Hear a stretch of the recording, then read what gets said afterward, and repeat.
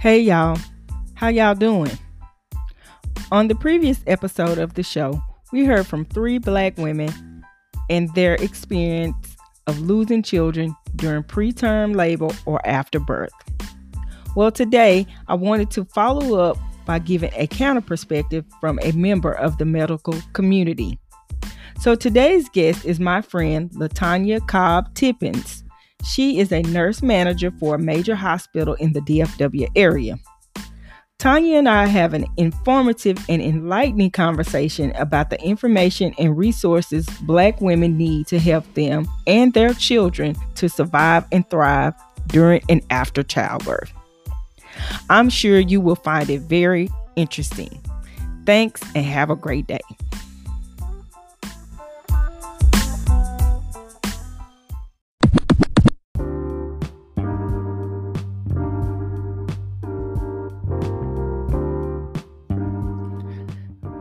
Today, I wanted to talk a little bit about gratitude.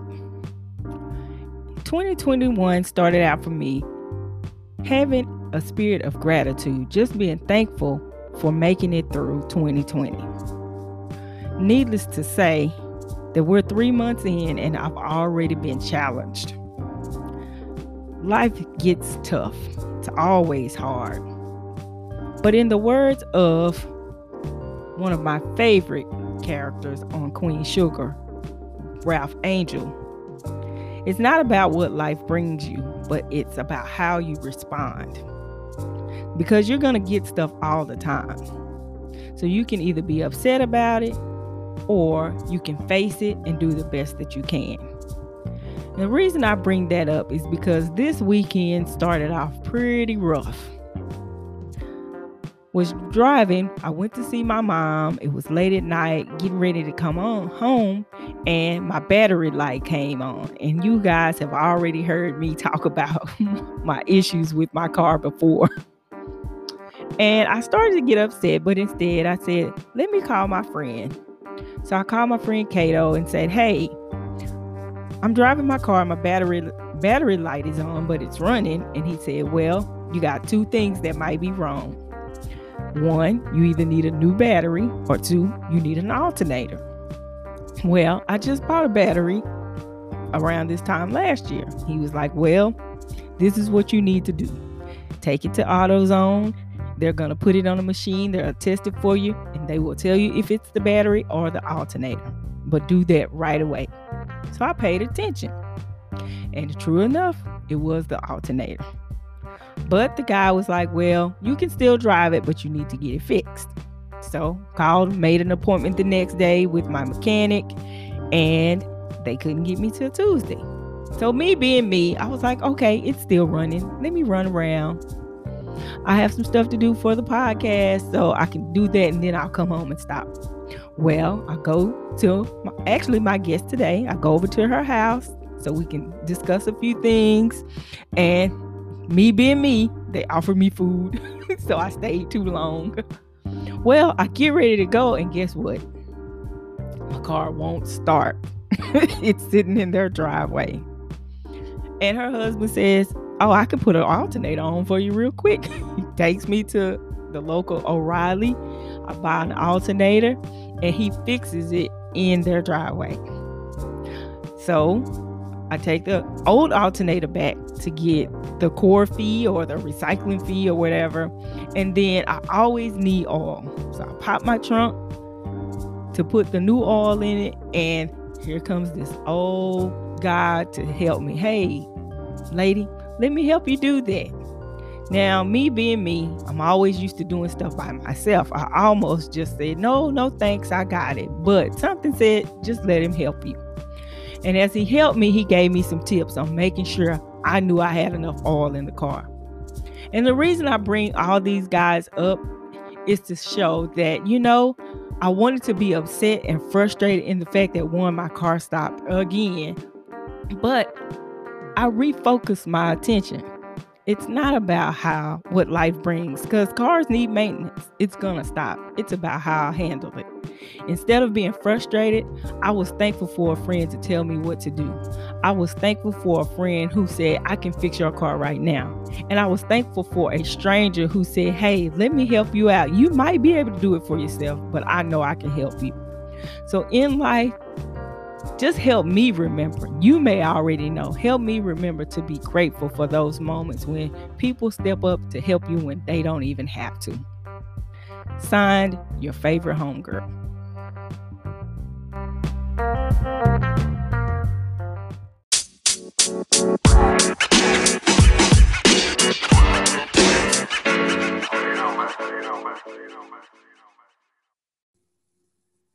Hey, Tanya. Hey. How you doing? Doing good. How was your week? This week has been a booger of a week as far as work getting going, but otherwise it's been good. Good. That's good. Yeah. To my listeners, today on the show, I have my friend and sorority sister, LaTanya Cobb Tippin. Is it Tippin or Yeah. Tippins? Tippins with the S. Okay. Because I get you confused with Misty. Yeah. LaTanya Cobb Tippin, and she's on the show today to talk about, well, she's here to follow up on my previous episode where we talked about infant loss, pregnancy loss, things like that. So I wanted her on the show to give the medical perspective. But first, let me tell y'all how I know her. I've known Tanya now for at least 24 years. I say 25 because you just turned 25 in Delta. Yay! Yay! And I think I've been there. It feels like the whole time, but definitely like your senior year. So the first memory I have of you is New Orleans Convention, 98. I know. That was so wonderful. Wait a minute. And I always tell you how much I hated it. It's so much fun. You were funny. And I was like, miserable. But I remember you being there as a delegate, right, for TCU. Yes, I had to do the work. That's why I was not good. She is a proud, I guess, she was initiated into Iota Eta chapter at Texas Christian University. And then we started working together with Fort Worth alumni chapter, my in and outness of being financial. But we remain friends, you, me, and Kim. And so I've your sister. Yeah, true story. True story. So let's get do you want to add anything? Did I leave anything out? I think that was a pretty good background of how we met and stay in touch, the in and out together with Fort Worth alumni. But yes. So we're gonna go ahead and start the show. I guess I'll start by being honest. I actually thought you worked in labor and delivery, but you told me there was a clarification. So tell people you are a nurse. So tell people what you do. Okay, I am a nurse. I'm currently working here in the DFW area as a nurse manager in postpartum, newborn nursery, and lactation and perinatal education. So basically, outside of pushing the baby out or the baby going to NICU, I'm the manager for those areas. With my nursing background, I've worked in all of those areas as well. We've done breastfeeding education. We've done classes for people that come in as far as when they're pregnant and preparing to deliver. But the bulk of my time has been working on the floor with postpartum moms, their babies, as well as some moms that come in for antepartum if they're having problems with their pregnancies, but also on the other stage of having hysterectomies and different type of gynecological surgeries that they have going on. So I do basically all of women's services outside of the actual pushing or care for high-level babies in the NICU. Oh, listen, boss. Yeah, she's a boss. Whatever. I love it. So you feel comfortable talking about the subject that we're going to discuss today? I do, because you experience loss, yes, in labor and delivery, but oftentimes you go home and there's complications that go with you home. So the bulk of postpartum care is the education of moms to make sure we try to prevent those kind of outcomes from happening, or we're the ones that will sit with you when you've had that loss and we're taking care of you because you are still a patient, even though you're going through the loss. So I feel more than comfortable with that. Okay. I love it. I hate to be excited about this topic, but it is good. So I guess you already talked about your day to day. But what led you to this position, to be in postpartum? How long have you been in it? Well, I graduated. I've been doing women's services as far as postpartum area, I guess since I graduated in Mm-hmm. 2000. So about 20, 21 years I've been in that area. This is Mm-hmm. all that I've ever done is women's services. I never worked in another area. And to be completely honest, I wound up in women's services because when I graduated, I didn't want a contract coming out of school. I didn't want anybody to tie me down to a hospital for a minimum of 2 to 5 years. I Mm-hmm. wanted to be able to learn the area I wanted to be in. And if I didn't like it, I wanted the flexibility to move to a different area. Mm-hmm. However, I started it, I loved it, I haven't left, and I'm still doing it, and I won't be leaving anytime soon. Good, good, good. Yeah. Okay, so I brought you on the show because, like I said last episode, around the time that Sonia gave me the idea for the episode, you and I talked. I called you for some research on the book, and you were giving Mhm. me details and stuff like that. And you told me about a story of a mom that, I guess, a video you sent me of a lady on YouTube, a young woman on Right. YouTube that Mhm. passed away in childbirth. But I guess my question is, um, women dying in childbirth, was, you let me know then that it's your passion. Why and what led you to the issue? Honestly, it's a relatively newer thing for me just because I've been fortunate enough to work in different hospitals and different hospital settings, but I haven't really seen a lot of maternal loss as Mm-hmm. far as death when it pregnancy. But as I grow in my career, I try to get more education, know what I'm doing so I can reach everybody outside of not just the hospital, but people we come into contact. And when we started really looking at the data, going to the different conferences that we do for, I guess, the women's services area, AWAN, they're our nursing organization that we follow. So going to conferences for that, you're seeing statistics of Black women dying. And for us to be leading the world in some areas. We're seen as leaders in technology, healthcare. People are leaving third world countries, coming here, wanting a better life for themselves. And when you're looking at the data for Black women having babies, you're seeing that we are dying. And we're actually, if you look at the graph, we're increasing in the number of deaths in Black women. Mm-hmm. So even with identifying this problem, trying to shine a light on the issue of what's going on, we're still seeing Black women dying at disproportionate rates to white women, Hispanic women, anyone else. And some of our rates are worse than third world countries as far as the number of Black women dying. And so, exactly, your face was my face. And I'm like, this is ridiculous that we live in a country with all of these opportunities and healthcare, and we are still dying. And our babies are dying, or we're dying and we're leaving a family without a mother, a child, or a child without a mother, a husband or a spouse without a loved one. It just didn't make sense. And so then you go back to where you work, and hopefully it doesn't leave you at that point. And it didn't leave me because I work at a hospital where there aren't many patients that look like me that come in. There's not many staff that look like me that come in. And so when you do have those patients, you're taking special care to educate them. You want to make sure that you're making a difference because it's not even just during pregnancy, it's the long-term effects afterwards. So some of the conditions that you have during pregnancy that put you at greater risk, it stays with you through the rest of your life, and it actually increases your mortality later in life. And I don't always feel like that education is being given to us. And so I'm trying to do my best to educate my staff as well as myself so that we can make a difference in it if we ever, I don't know if we ever see a decrease, which I hope that we do, but at Mm-hmm. least to know where I am, I'm making an impact and trying to bring that to light so that we can see it. So I guess I thought of a couple of questions. Do they give any reasons as to why Black women are dying more than any other demographic? Like, what contributes to that? They're doing research on it, but honestly, it isn't just one identifiable cause. They Mm-hmm. haven't found medically that there's a reason why this is happening. So, of course, that leads to the discussion of implicit biases, Mm-hmm. stereotypes, and just treating women of different colors and ethnicities, cultures. And does that impacting the care that we're actually giving? Because if we can't find a medical reason why, then it must be a social reason why. And so, that's what I'm trying to address is the social reasons Mm-hmm. why of making sure our voices are heard. Can you discuss, like, maybe what might be the social reasons why? I think that historically, women are always just, Black women are just seen as strong. They can take this. It's okay. We've been through so much that, we can we can make it. It does seem heavy, but they can make it. And so sometimes it's not looked at as critical, and the person may think it's a compliment because they're like, you're strong, you can deal with this, it's okay. But we're still a woman, and if you would treat someone of a different color or background differently, then you can't expect us to be strong and to work through this without your help as well.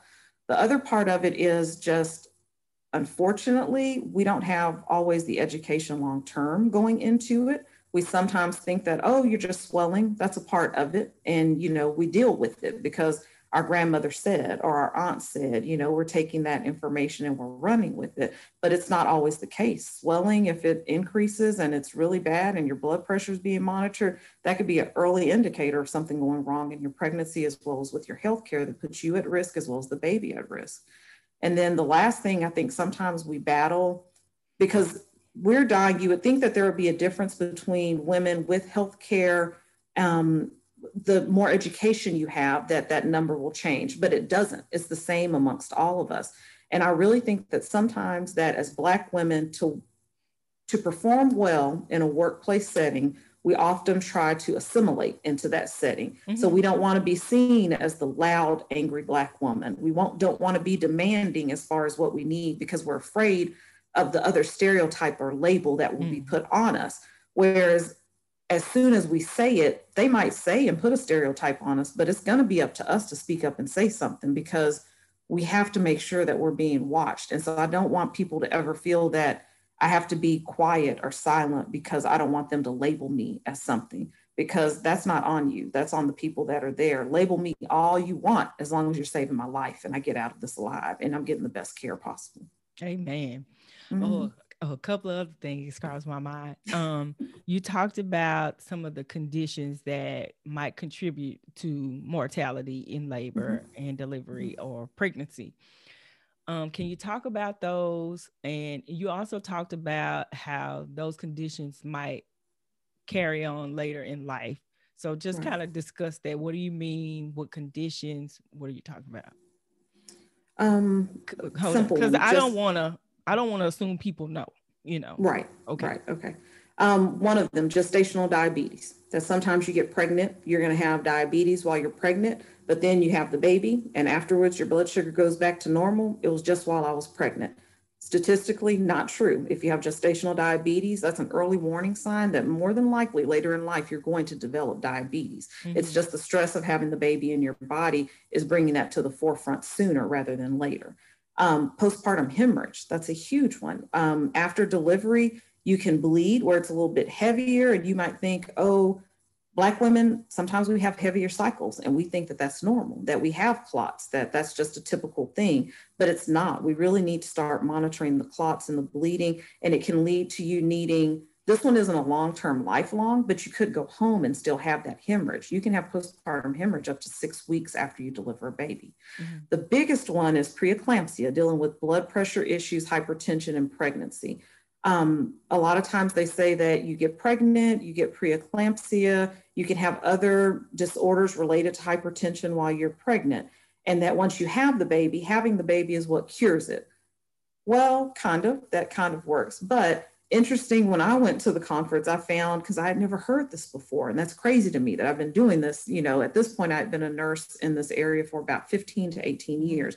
And I found out that having preeclampsia and issues related with your blood pressure while pregnant actually puts you 4 times more likely to have heart disease or heart attack later on in life.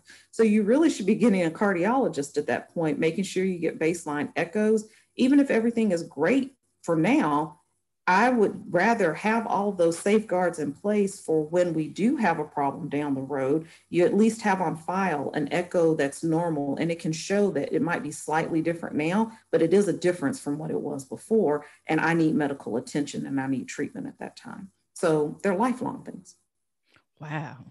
Yeah. I'm so amazed. Well, you also talked about as part of your job responsibility as a nurse manager, you are your department is responsible for educating women, during the postpartum phase. So what type of education services do you all provide? What should women be learning?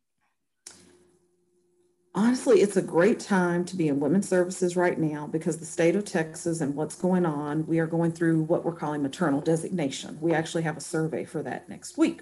But part of those are big initiatives related to maternal mortality and morbidity, and education has been brought to the forefront. So you should be learning, what does it look like to have normal bleeding? What does it not look like to have normal bleeding? You should be reviewing that information. When it comes to blood pressure, you should be talked to about your blood pressure and what's normal, what's not, things to look for when you go home. It's not just having an elevated blood pressure. We actually have education through AWHONN. I talk about them again. They put on the conferences that we go to, and they're our governing nursing board for this area.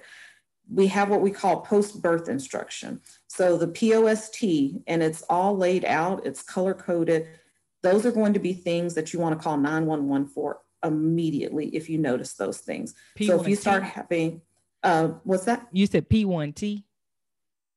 No, it's called post-birth. And so the POST, each of the letters spells something out. So the P is if you're having pain in your chest. O is some obstructive breathing or shortness of breath, if you have shortness of breath going on. S is for seizures. If you have a seizure, you probably will know it last. Your family will know that first. And then last is thoughts of hurting yourself or hurting the baby, some type of harm. Those you want to call 911 for immediately. You don't want to delay. You don't want to wait and see if they get better. It's always better to err on the side of caution if you have any of those. And then for the birth, the other B, the letters BIRTH, and most hospitals are giving this out now. It's going to be about your bleeding. Is your incision healing? Do you have redness or swelling in your leg that you've noticed?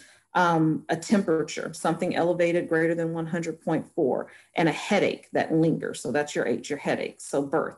Any of those, you want to make sure you call your doctor and you talk about those symptoms. If you can't get a hold of your doctor and it's taking too long, you want to call 911 for those as well. Anytime you're having to present to an emergency room or things like that, and it's been within 6 weeks, it's important for you to say, I was pregnant and I delivered X amount of time ago. So that way they know that, because we present differently when we go to the emergency room after we've had a baby. And things that might be, okay, let's look at, because you just had a baby, are more severe, and you want to make sure that you review those things with your patients. So there's lots of discharge instructions that we go over. Unfortunately, though, you get a lot of paper when you go home after you have a baby. You have discharge instructions, you have baby instructions, you have appointments, you have all these state required handouts. It's important for whenever they go over your discharge instructions, save those, bring those to the front. I know whenever I go in and help them discharge a patient, I tell them to put this on your refrigerator for the next 6 weeks. And whenever your baby starts going to daycare, you'll get pictures that you can take down and put those pictures up, but leave those instructions up, because they're important for everybody to know and to see and to look for these warning signs, so that way we don't have a mom who dies unnecessarily. Hey, that's good stuff, Tanya. I did have this seems like a random question. During delivery, why don't women, like when they're having the baby, usually the doctor is the last person they call? Why is that? Because nurses rock. No, I'm kidding. They do. Honestly, most physicians, if you've been seeing a doctor, he has an office. I mean, just being honest, he has office hours and he has patients that he needs to see in the office.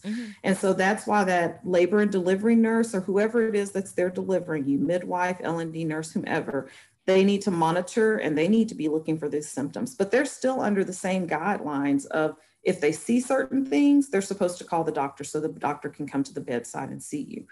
Depending on the hospital that you're in, which I'm going to speak highly of the hospital that I'm in, we have OB hospitalists that are in-house 24/7. So even if your doctor isn't there, if your doctor is in office hours, surgery, we always have a physician that's available, so that if your doctor can't come, that doctor can be at the bedside within, I'd say, 3 minutes or less, because they are housed there.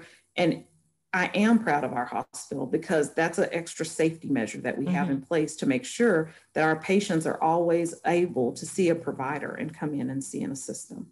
Okay. we know that there are discrepancies, as you talked about, in Mhm. health treatment. So we feel empowered. What can we do? What can women do if they feel, especially if they feel like they aren't receiving adequate health care? Right. I think in the hospital setting, I'm going to speak from that side of it. Mm-hmm. What's really important is typically you're going to have a nurse that's assigned to you, that's taking care of you. If you feel that you're speaking and that nurse is not hearing what you're asking for, that they can't answer the questions, let them know that. Say out loud, I don't understand what you're saying. Can you explain that again so that I can understand what you're saying? If they do it again or if they refuse to do that, every unit of every hospital has a charge nurse. I mean, it's important to know that there's a chain of command that goes up and up and up. You can always, if that nurse isn't meeting your needs, I need to speak to the charge nurse. At our hospital, again, we put the phone number for your nurse as well as the charge nurse on the board, and you are free to call either of those people. And that's important. And it was a big change to us because as a manager, I rounded on a patient one day, and the patient was like, I felt like I was trapped because the nurse that I felt like was not giving me good care, she was my nurse and my tech that day. I had no one else that I could call for Oh, help because she was my nurse. And it was at that point we were like, your charge nurse's name will always, there'll always be someone else's phone number on that board. Because if you don't feel that you're getting the care of what you need from that person, you need to have another person that you can call for and speak to. Typically, going to the charge nurse, you're going to get an outcome that you need, that you want at that time. You're either going to get something explained to you, but you're going to get another person to the bedside. Most hospitals have it where patients' families or even patients themselves can also call what we call RRT, a rapid response team. If you feel like you or your loved one has changed, your condition is deteriorating, you're able from the bedside to pick up the phone and call an RRT yourself. It doesn't have to be a member of the hospital to do that. You, as a patient and family member, can call, and that's going to get a doctor. It's going to get usually a nurse from like the ED or the ICU. Of course, your nurse is going to come because they're going to be like, who is calling something in my room and I don't know what's going on? But it gets a team of people there. And that way, that whole team has to agree to what's going on. And it's not that one person anymore. But most importantly, if you feel like even if you go home and you think, that wasn't right, something happened and I need to talk about that, every hospital has a patient representative that you can call and they will talk to you. They're usually under a risk manager of some sort. But even after you're discharged, there's still people that are available that you can call and talk to about your treatment to make sure that it doesn't happen to the next person. But hopefully, one of those steps before will help the health care that you're getting at that time. I love it. Mhm. So you listen to the last episode. What stood out to you? What highlights or points that triggered you like, oh, that was big, or Yeah. that should have just talk about that. Um, it was different points. It's funny. I just talked to someone else this morning about that podcast. Yay. I know that I sent you a message. The story about the twins touched me personally as well as professionally, just from hearing her story of what happened, knowing the struggle as a mom going in, unexpected, having babies, you're fighting for your life. And then you have two babies that are fighting for their lives, for one to be at the hospital with you, one to be at a hospital so far away, each with their own condition of what's going on. I know it impacted me professionally because occasionally you see that. It doesn't happen all the time, but you're thinking of the baby and you're looking at it academically and professionally, like this mom should be with her baby while her baby is dying and going through the last stages of life. But you always have to stop and think she's going through stages herself. She just had a baby. There's days and hours that she doesn't remember, and she's having to put all of that aside to go and be with her baby and care for her baby. And then she goes back to take care of herself again. Then Mm. she has another baby at a hospital in Plano. I mean, that's not close. So driving all the way out to Plano from your home and you're still sick yourself, you're better that you can be discharged, but you're not 100%. And you're still driving there to care for a baby. And it makes me think of those moms that we talk about maternal mortality and morbidity, but many a mom, we're going to put our health care to the side to take care of our child. And to hear her say that it impacted me as a professional, to make sure I always remember that you are still a patient. Yes, you're that baby's mom right now, but you're still a patient and you still have to be cared for. So I need to do whatever I can do to support her at that time, because these are horrible life decisions that you're having to make in the blink of an eye while you yourself are still a patient and needing care at the same time. Hearing Sonia talk about her story and her son going home and then going back for surgery after seeing your child make it that long and your child go through the many challenges. I know there were more that she didn't even discuss that she went through, but going through all of that and being at the bedside telling someone that you know something isn't right. And all I could do is like I'm yelling on the inside. Why did someone not tell her about the ability of an RRT? Not tell her that there's a charge nurse on the floor, not tell her that there's other people. And if any of those other people could have been contacted sooner, then there could have been a different outcome with her son. And that was a heavy weight, because I feel like she didn't have the resources available to her in that time of, yes, her son was the patient, but she's still the caregiver and she needs to know all the resources that she has made available to her.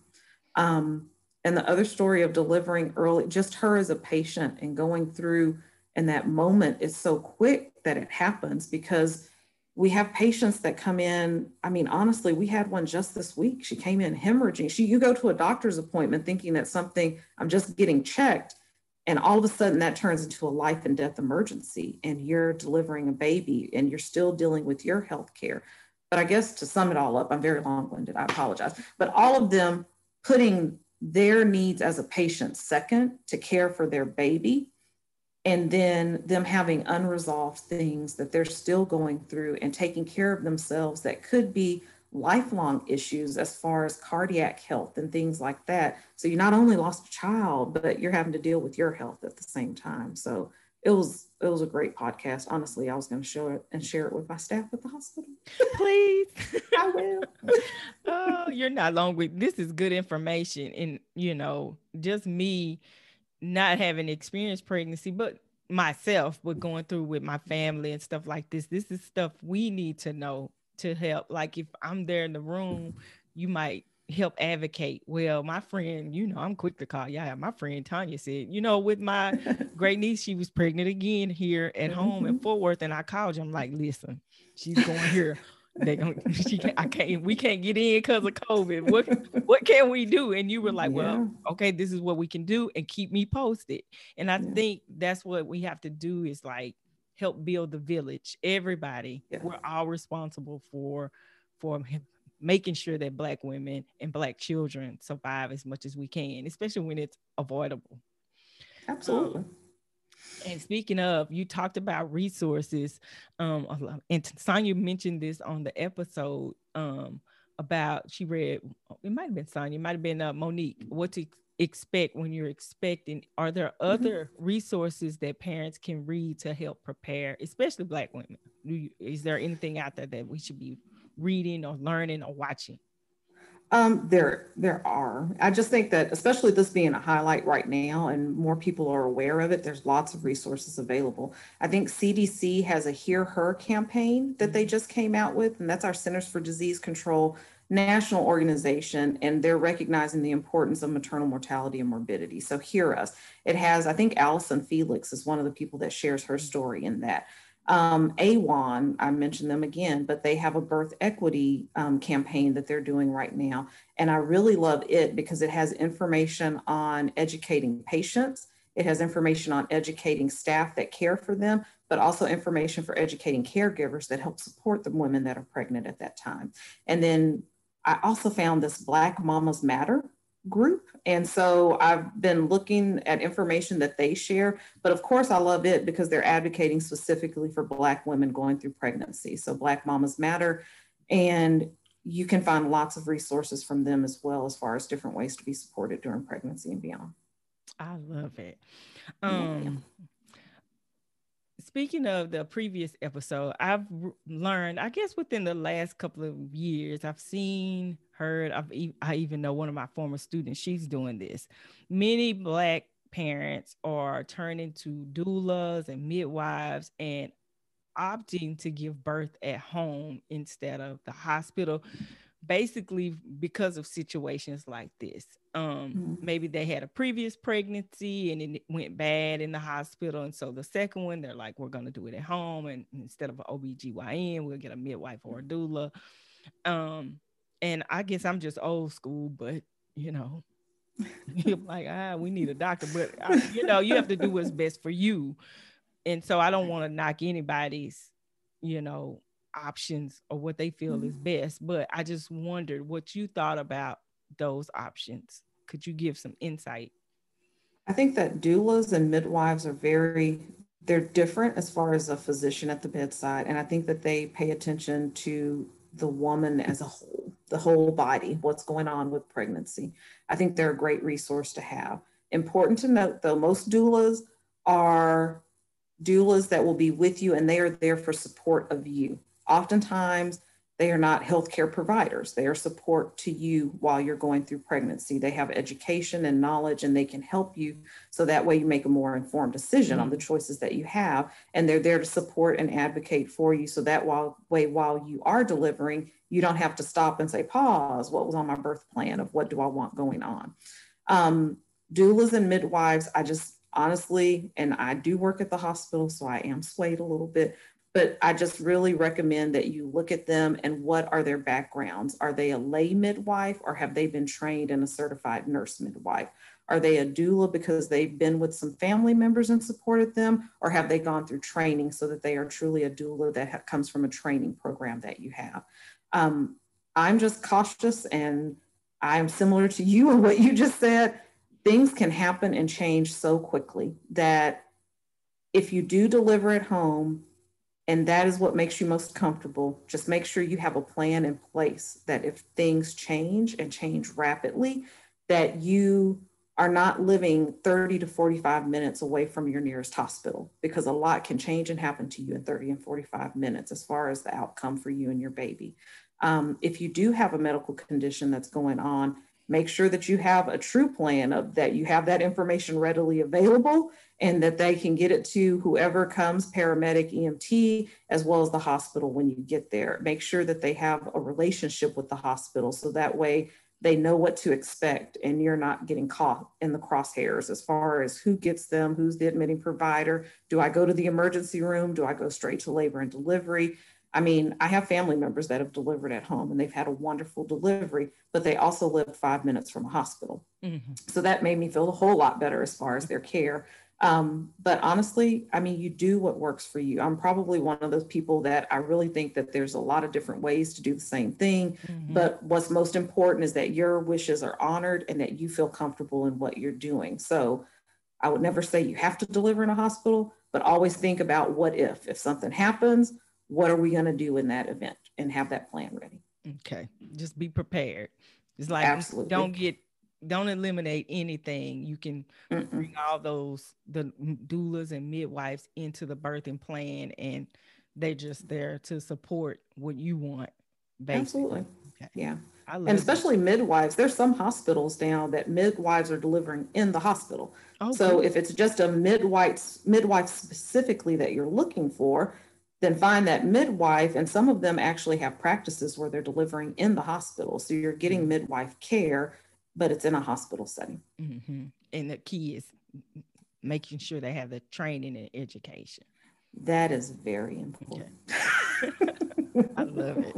I mean, it's good to know to have options. It's like tools. Yes. You have different tools in the toolbox. And the more we know, the more we can educate and better prepare for things like for our health and safety. Absolutely. And when I say our, I mean Black women, you know. Okay. So speaking of, you talked a little bit about your experience, saying that you didn't have much experience with loss and trauma, but that doesn't mean your job is not stressful, you know. Right. So have you had situations where, you know, you were like, you left that day and it's like, man, this was a tough day or a tough delivery or a tough person I had to work with? Because you don't necessarily work with delivery, or a mom that maybe struggle. If you did, talk about that, but also talk about being on the front lines, because even though you do education, you still essential. You know, you didn't get to take off during COVID like I did. Nope. Every day. Right. What do you do to for self-care to help relieve some of the weight of, you know, having to make sure that moms are prepared to be great moms?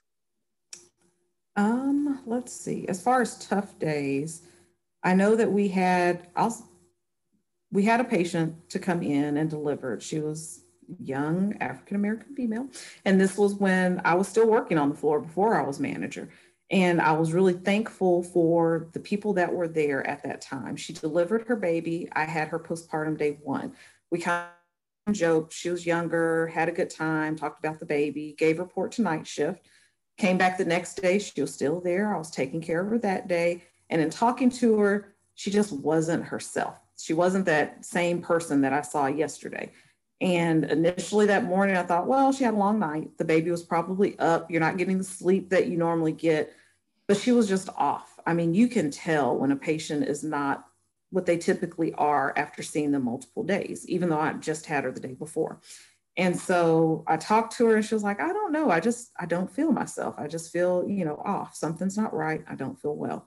And her doctor, actually, now that I think of it, was a young African-American male doctor. And I called him and I was like, hey, I'm taking care of your patient in this room and I don't know what to say. Her vital signs are not crazy, anything where I'd be super concerned about, but she's not herself. Something is not right about her. I was like, her blood pressure is slightly elevated. I think she was maybe 130s, 140s, over maybe 80s, 90s. So not super high where we'd be really afraid.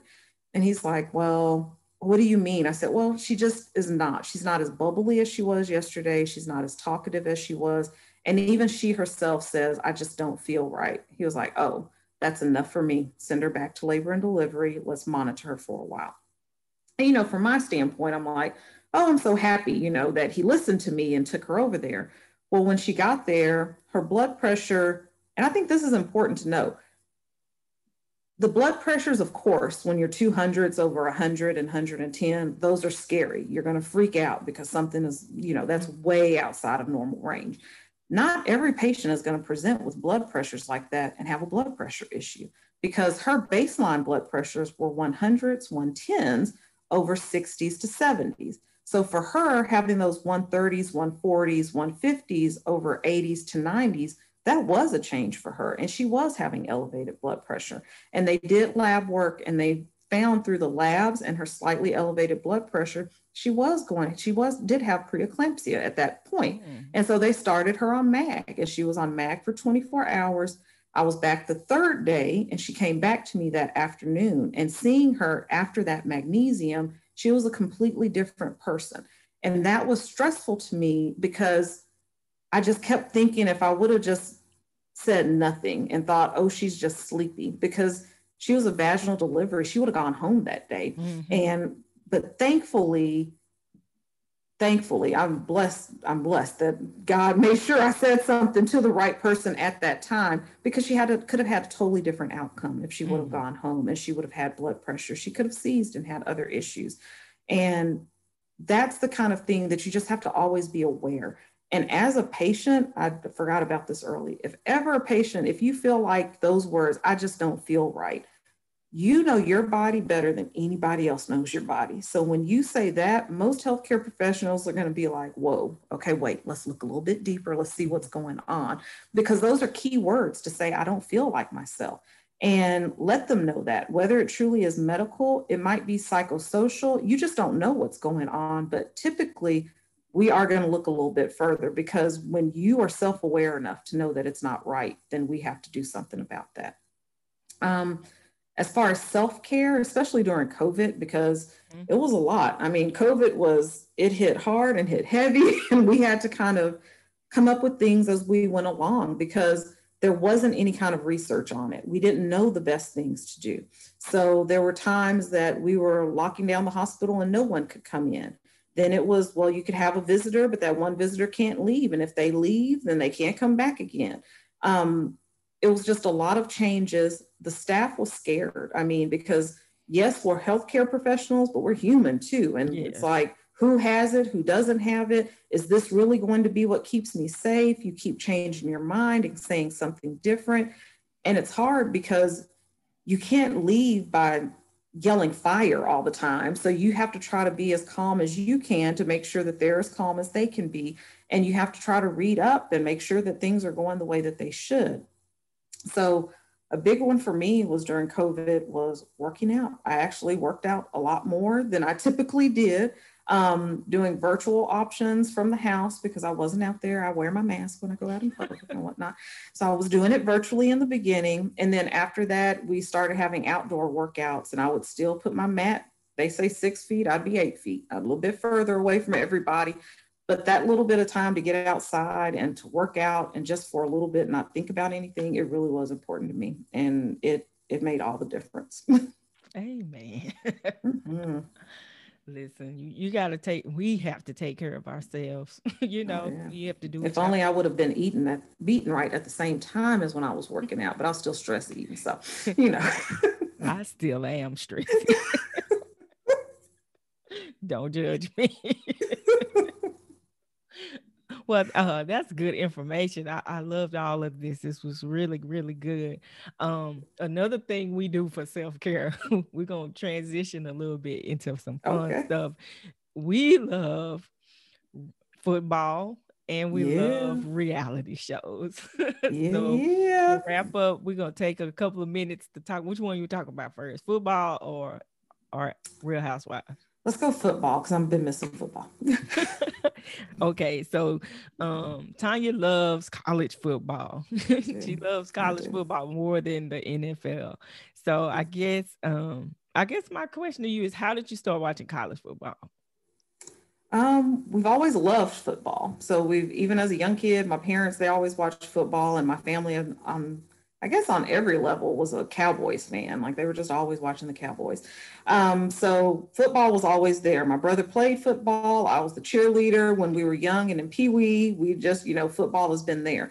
But something about going to school and being on campus at TCU and that feeling of going into the stadium, because we sucked. I mean, it was horrible. If we win a game, we were happy about that. So it wasn't that we had a great team, but it was something about going out to a game and watching college football.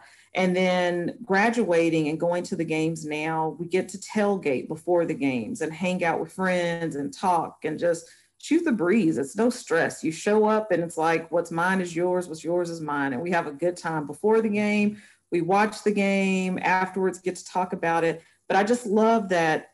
And that's why I like college more than professional, is that there's so many players, there's so many schools, there's so many stories about these schools.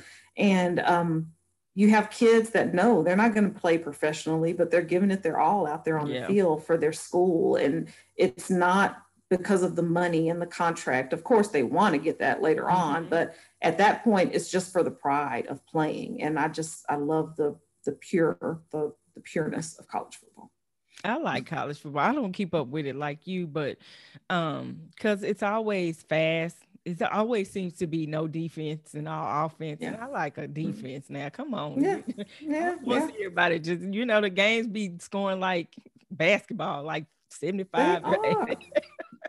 But everything's changing. SEC used to be known for their defense, but they putting up scores just like the Big 12 and Pac-12 right now. So and that's another thing. Of like all the different conferences and divisions. I'm like, I got the NFL, I got the AFC, NFC, and I'm good. And you might divide that into for AFC North, AFC South, East, West. I'm good. No. College. I'm like, oh my God, what is going on? But I've been getting a little bit more into it this year since Liz's son and Kim's son have played. Our sorority sisters. So trying to keep up with at least what they do. Absolutely. And they's in those conferences that put up all the scores. So you just hate every minute of it. Listen, I go and have hot dogs and then but the one thing I can say about when I do watch is, you're right, the pride to play is so much higher than NFL. They're just out there trying to that's probably more than likely for most of them, that's the end of the career for them. Right. And so they're just playing for the love of it. And I do love that. Like, I hate to see an arrogant football player. Absolutely. You're gonna play. But then you get those stories that all of a sudden, like most of the top quarterbacks in the NFL, they didn't come from big power conferences, schools. So you have those people that make it. So you never know when it's going to be that person, Mr. Insignificant in the draft, that's going to make a difference. So and, true. He's going to be the man. So true. So true. What are you looking forward to any teams coming up this fall season? I'm purple. I'm TCU win, lose, or draw. That's it. I watch it every time, all the time, even when I'm disappointed. And I've had a lot of disappointment lately, but we still in it to win it. So I think Baylor plays TCU again this year, so I might have to hook you up for holler at you, like, Tanya, help me get some tickets, because we got our tickets, same spot, 10 years. we went. Now listen, I need to talk to TCU, whoever does the visiting side, the tickets, because I'm like, why we got to be way up high? That's a new change, because they all used to have, visiting team used to have better seats than some of us paying for season tickets. Yes. So where y'all are now, that's only been, I think, the past 2 years. That's where they've been for the past 2 years. I need a hookup. That 400 level is no joke. Ooh, I told Liz, I was like, if I got to go way up at the top, I'm just going to go to the concession stand. But that's what they do. We went when we played Arkansas, and we had to climb up. If that's the 400 section for TCU, this must have been the 600 section in Arkansas. I tell people I could have touched the hem of his garment. He was like right there. That's how high up we were. Listen, I ain't gonna do it. I just can't. I'm afraid of heights. I was like, I love football, but not this much. I like that. And then also too, wait a minute, I hate to rag on your school, because we're both proud Forward 5SD graduates. Me, Green Beach, Trimble Tech, area my district champions, class of 1990. You at the time went to Northside. I did High School of Medical Professions. Yes, you did. Let's talk about that Northside High School football team from back in the day. Let's talk about current Northside High School football team. That's what made me think about it. I think it was this year I might have texted you. I was like, Northside is in the playoffs. It's crazy. The world things have changed. The world has truly changed. Yeah. But that's good stuff, though. Kids go out there, and athletics is such a major force in changing some kids' lives and keeping them focused. So if it's Forward 5SD, I'm gonna cheer for Northside. Go ahead. I was just shocked. Because it's a TCU guy that's coaching over at Northside now. That's what's up. See, look at there you. You go. You get to double brag. I know. We used to just sit and wait for soccer and cross country. We were no kind of football. Now, in that, I was killing the game. I know. The rest of us was like, well, listen, let's just go to this track meet or this football game or basketball. Soccer and cross country. Basketball. Okay, so let's talk about so Tanya and I are both big fans of Real Housewives of Potomac. So this season, are you team Candace or team Monique? Well, Monique gone. Well, I mean, for the previous season, I sure hate that. Previous season, I was team Monique as far as it's only so many times you gone this in my face. Because like I tell my kids, you can say whatever you like. Your mouth is under your control, but somebody else's reaction, you don't have control over that. So you need to govern yourselves accordingly. But the only thing with Monique, I'm like, stay true to what it was. If you did it and you're not really sorry, don't come back and issue the half-hearted apology later. Just stay with what you saying. Of you running your mouth, you talk too slick. That's what happened. Maybe I shouldn't have done it. I wish I would have had more self-control. But I didn't like her flip-flopping and then offering this apology that I really don't think she meant. She did not mean it. No. And there was no sense of, and just if you don't listen to listeners, if you don't watch, Candace and Monique were two women who had basically gotten into it and had been into it. They were friends, and then over time, just for whatever reason, they started bickering over and over, and eventually it ended up into a fight where Candace And basically Candace was talking to Monique and she kept putting her finger in her face, and Monique slapped her finger out of her face, and then before you know it, it was a full out fight. And so, well, don't forget though, Candace was like, "What are you gonna do? Drag me? What are you gonna do? What are you gonna do?" That add to it. She did. She drug her. And so it became like, who was team Candace, who was team Monique between the friends, and Candace pressed charges and Monique pressed, alternate charges as well. And so we just ended up taking sides. But I'm kind of like you as far as that. Like, I tell people all the time, like you tell your girls, you can respond and say whatever you want to say. That doesn't dictate how anyone else or how I respond to that. And so people were mad. It was like, well, she didn't have any right to put her hands on her. Again, she chose her behavior. Monique can choose how she chooses to respond. You can't always dictate a consequence. And I tell my students that all the time. So if you don't want, you need to think that through. What are the possible consequences of me talking, saying, because your mouth can be just as violent as your hands. Oh, yes. That's what my point was. Like, her words were really harsh. And, you say the wrong thing to somebody, let somebody call me the N-word. And, hey, you get what you get.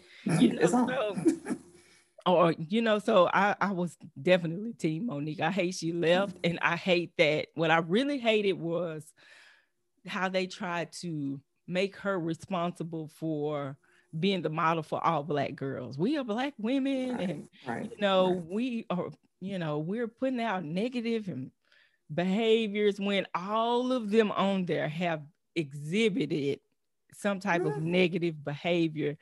Even if it's not dragging somebody physically, they drag each other with their words constantly. Like Karen coming for what's her name? Giselle, and how she dresses. That was so mean. That was so mean. If her outfits doesn't bother you, why, what is the big deal? So it was just stuff like that. And then Giselle trying to be team righteous when she's constantly gossiping and doing the he said, she said thing, This is my she got it started. She in the middle of it. Like, even to backtrack some for Monique, Candace had done it before, and Monique had an outburst. So that's in her nature of where. So once you keep poking that bear, I'm never a proponent of us fighting and all that. But I need Candace, just like I need my kids, be able to read a room and know what's going on in that room, because I'm not going to poke something to start a fire if I don't want the heat. And like when I'm walking and when I see people walking their dogs, I will chill out, because this dog, his tail is wagging. He's probably playing. I can walk by him. He seems a little bit ferocious, so I'm gonna slow my roll until he passes by. Absolutely. You kind of like, and that was at the barbecue when Monique was pregnant. She told her then, like, hey, listen, I was team Monique. I hate to say it. I'm like you. I don't propose violence, but she deserved that ass whipping. Yeah, sometimes it's coming. Like, hey. And you kept doing this, and then I think she twirled her hair too or something. Yeah, there's something with that. I was like, ooh. Chris wasn't having it though. So. Okay, so what did 2020 teach you? Ooh, I think mine was persevere. Just keep going. 2020 is a lot, because every time we thought that it was about to change, you got to persevere. You just got to keep going. Eye on the goal, make it through, and then enjoy yourself along the way. Because I'm like, things that we took for granted, like being in the same room with each other, just keep working to get to that. We got very creative and trying to do Zooms and, get together virtually, but persevere. Don't stop just because you hit one roadblock, because you have to keep moving. Get together at QT in the parking lot, spread out. Exactly.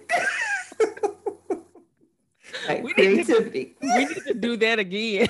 Absolutely. With our lawn chairs, and people were pulling up like, what? Like, it was the different levels. You needed the mask, but you wouldn't even let us give you the mask. We had to put it in the trunk so that especially that was early on.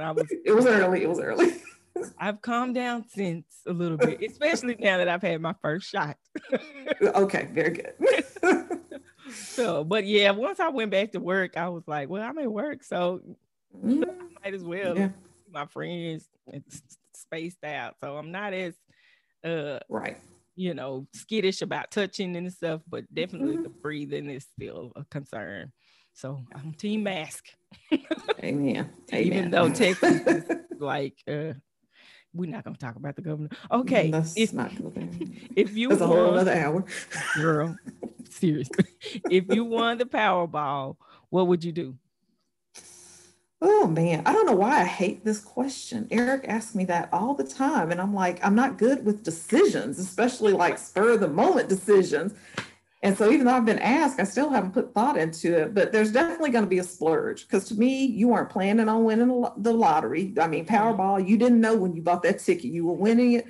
So that means that God has okayed it for me to splurge on something, something that I've been wanting, I will get. And then I think typical, answer, try to do something nice for me and my family. And that includes my extended family, friends, just something so that we can celebrate because it's a blessing. Lord, I can't imagine Powerball when it was $500 million. Woo, man, listen, that's my last day at work. I'm not calling in right now. It's like, y'all know. Matter of fact, if I disappear, y'all know she got. We know. Meet me in the Cayman Islands. Who would you want to portray you in a movie about your life? Ooh, portraying me a movie about my life. I don't know. I was told maybe one of the twins, one of the sister twins, like Tia Mowry, something like that, because they're a little goofy, not really overly loud. But yeah, I think that would be good. We're gonna pick Tia. Okay. Tamara low-key mad. You heard me. I think Tia. Yeah. Tia. Okay. What would be the theme song for your life? Theme song for my life. Jeez Louise, I'm not good with music and songs. Let me think. It would be probably something from the 90s. I just can't seem to get past 90s R&B back then and just hype music. Or it would be trap music. That's my other one. I'm sorry. But I can't think of a specific one, but yes, I love it. That's okay. So it's going to come from the 90s R&B or trap catalog. I love it. Mm-hmm. I didn't know you like trap music. We got to talk. Get our workout playlist together. Yes, and that's exactly it. I can work out to that. That's good stuff. Listen, so we can get our summer bodies ready. That's right. 50 by 50. Right. Listen, let's make this happen. Well, Tanya, thank you for coming. This was really great information. I appreciate you for doing this, even though I know it's out of your comfort zone. You did a wonderful job, and I appreciate you so much for doing this. I'm gonna get with you later and try to get those acronyms and some links that I can put in the Dropbox so people can get their resources and know what to look for. But again, thank you for coming. Of course, thank you. I appreciate it.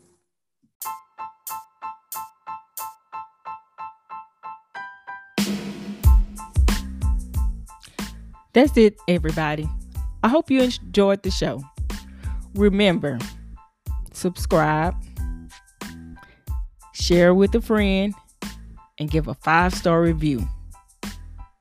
Also, remember, follow me on social media. You can find me on Facebook at Everybody's Homegirl, at Instagram at Everybody's Homegirl 11. You can also find me on my website at www.everybody'shomegirl.com or shoot me an email and tell me what you think of the show. You can send me an email to everybody'shomegirlpod@gmail.com. Remember, share with a friend. Before you hang up or before you end the show, send it to 2 people right now. Text them and say, hey, here's a dope podcast you need to listen to. Thanks and have a great day.